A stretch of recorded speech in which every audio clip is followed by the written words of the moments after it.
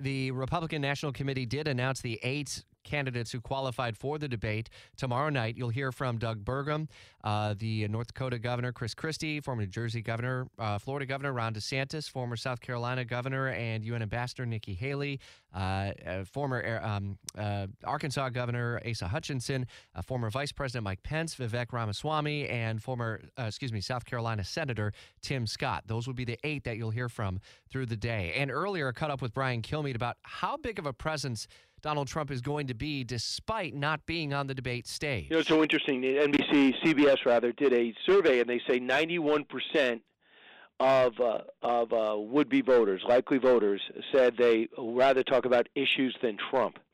8% say direct your attention to Trump, and 86% want to see them talk about the economy first. Number 2 was 81% said immigration.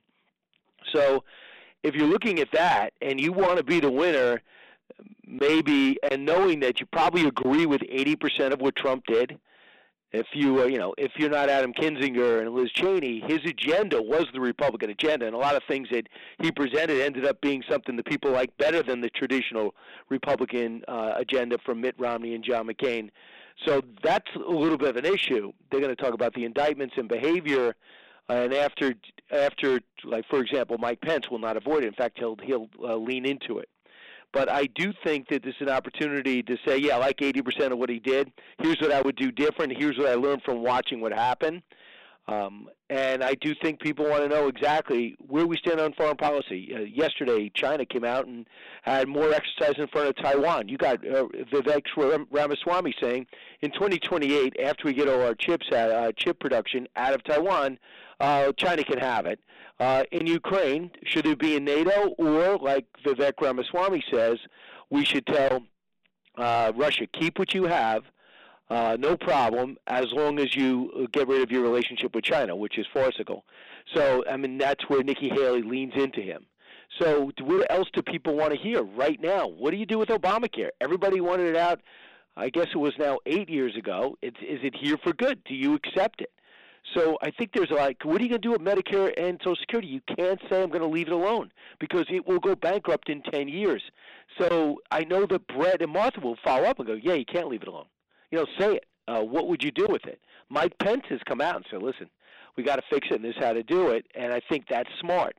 So I think that sooner or later, maybe we'll get past the comic book section of it, but still I expect Chris Christie to have his flash fight.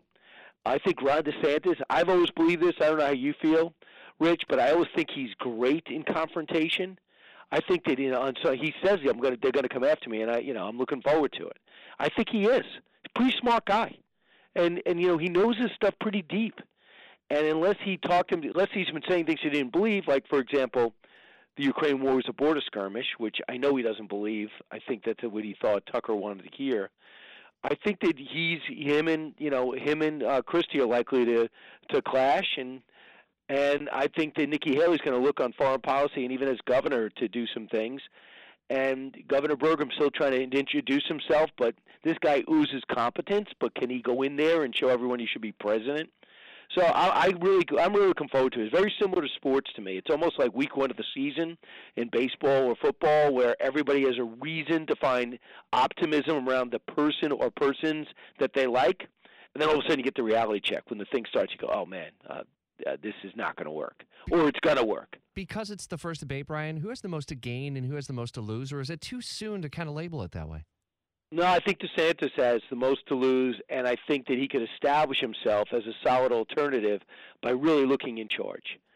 And he's not going to do the Trump way and snipe. If I was looking back at some of the footage putting together my Open for Saturday show, and it was amazing how many times that Rubio or Rand Paul would start talking, and Trump would just interrupt with a quick hit. And I'm not saying it's wrong, but he'd go, "Yeah, that's not right. Oh, you don't even believe that. That's not what you did in Florida. It's not what you said before." And they go, "Excuse me?" And next thing you know, everything's on Trump again. So I'm very curious. That's not really the Ron DeSantis style, but he is a tough guy. I mean, he does know his stuff, and he can do that. But I think there'll be a little bit more decorum. As you look at DeSantis and some of the challenges that he has faced in the early days of the campaign, how much pressure is on him to connect on a human level with the viewer, with the listener? It's got to be authentic, though.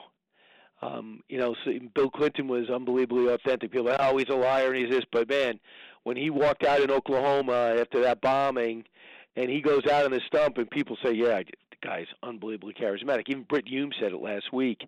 He's like, yeah, you get around Bill Clinton, whatever you think about the Monica Lewinsky thing, you go in. The guy's pretty charismatic. So I think that DeSantis got to be tough but charming. If he goes over the top, and that's not him. So, and that's why Casey's such a great counter to him. But I think he's got the most to lose. And I think that the guys like Bergram and Tim Scott and Nikki Haley have been in the back roads, been in the diners. So now they have a chance to bring that message forward. So I think that we could see them. I mean, extremely talented and experienced, but have we seen much of them? I'm going to have Tim Scott on the show today, radio. So I'll talk to him about that, but he's somewhat surging. I think at the last Iowa poll, he's a solid third. So I think those guys really under somewhat pressure to start, for their donors in particular, to start going, yeah, you guys have been ignoring me, focusing on the indictments, but I've been here, and here's what you've missed. Listen for continuing coverage starting at 10 o'clock on the Brian Kilmeade Show, and Brian will speak with Senator Tim Scott just after the 11:30 news update here on WOKV.